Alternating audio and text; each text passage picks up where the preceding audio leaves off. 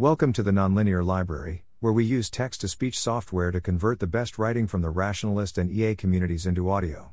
This is $500 Bounty Prize Problem, Channel Capacity Using Insensitive Functions, published by johnswentworth on May 16, 2023 on Less Wrong.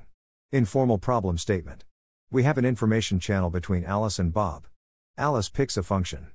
Bob gets to see the value of that function at some randomly chosen input values but doesn't know exactly which randomly chosen input values. He does get to see the randomly chosen values of some of the input variables, but not all of them. The problem is to find which functions Alice should pick with what frequencies, in order to maximize the channel capacity. Why am I interested in this? I'm interested in characterizing functions which are insensitive to subsets of their input variables, especially in high-dimensional spaces. For instance, XOR of a bunch of random bits is maximally sensitive. If we have a 50-50 distribution over any one of the bits but know all the others, then all information about the output is wiped out.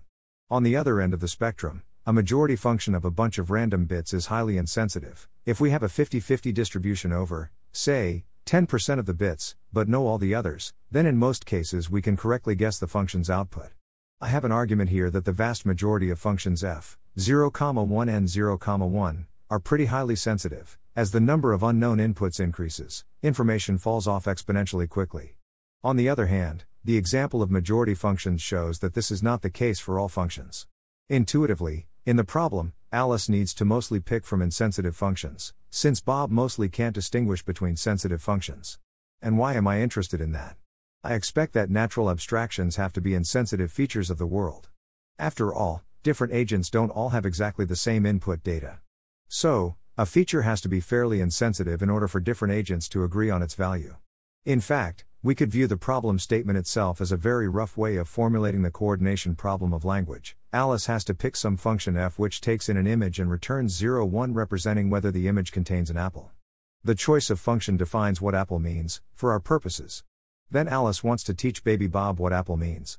So, there's some random stuff around them, and Alice points at the random stuff and says apple for some of it, and says something besides apple the rest of the time. Baby Bob is effectively observing the value of the function at some randomly chosen points, and needs to back out which function Alice intended. And Bob doesn't have perfect access to all the bits Alice is seeing, so the function has to be robust. Formal problem statement. Consider the following information channel between Alice and Bob. Alice picks a function f, 0, 1 and 0, 1. Nature generates m possible inputs x1, xm, each sampled uniformly and independently from 0, 1 n. Nature also generates m subsets s1, sm of 1, n, each sampled uniformly and independently from subsets of size s.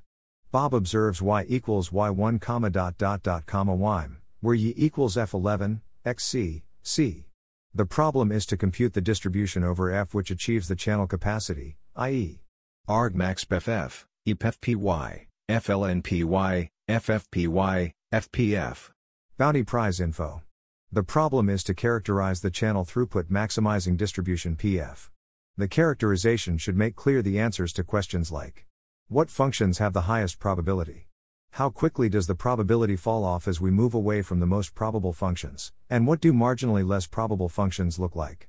How much probability is assigned to a typical function chosen uniformly at random? Which functions, if any, are assigned zero probability? All of these should have human interpretable answers.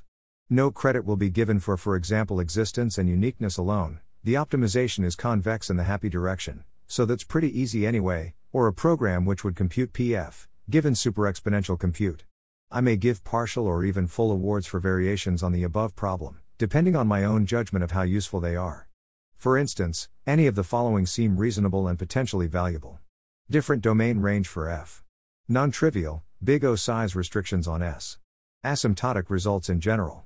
Deadline is end of June. If there are multiple qualifying answers, then I will award prize money based on how useful I judge each answer to be. Thanks for listening. To help us out with the Nonlinear Library or to learn more, please visit nonlinear.org.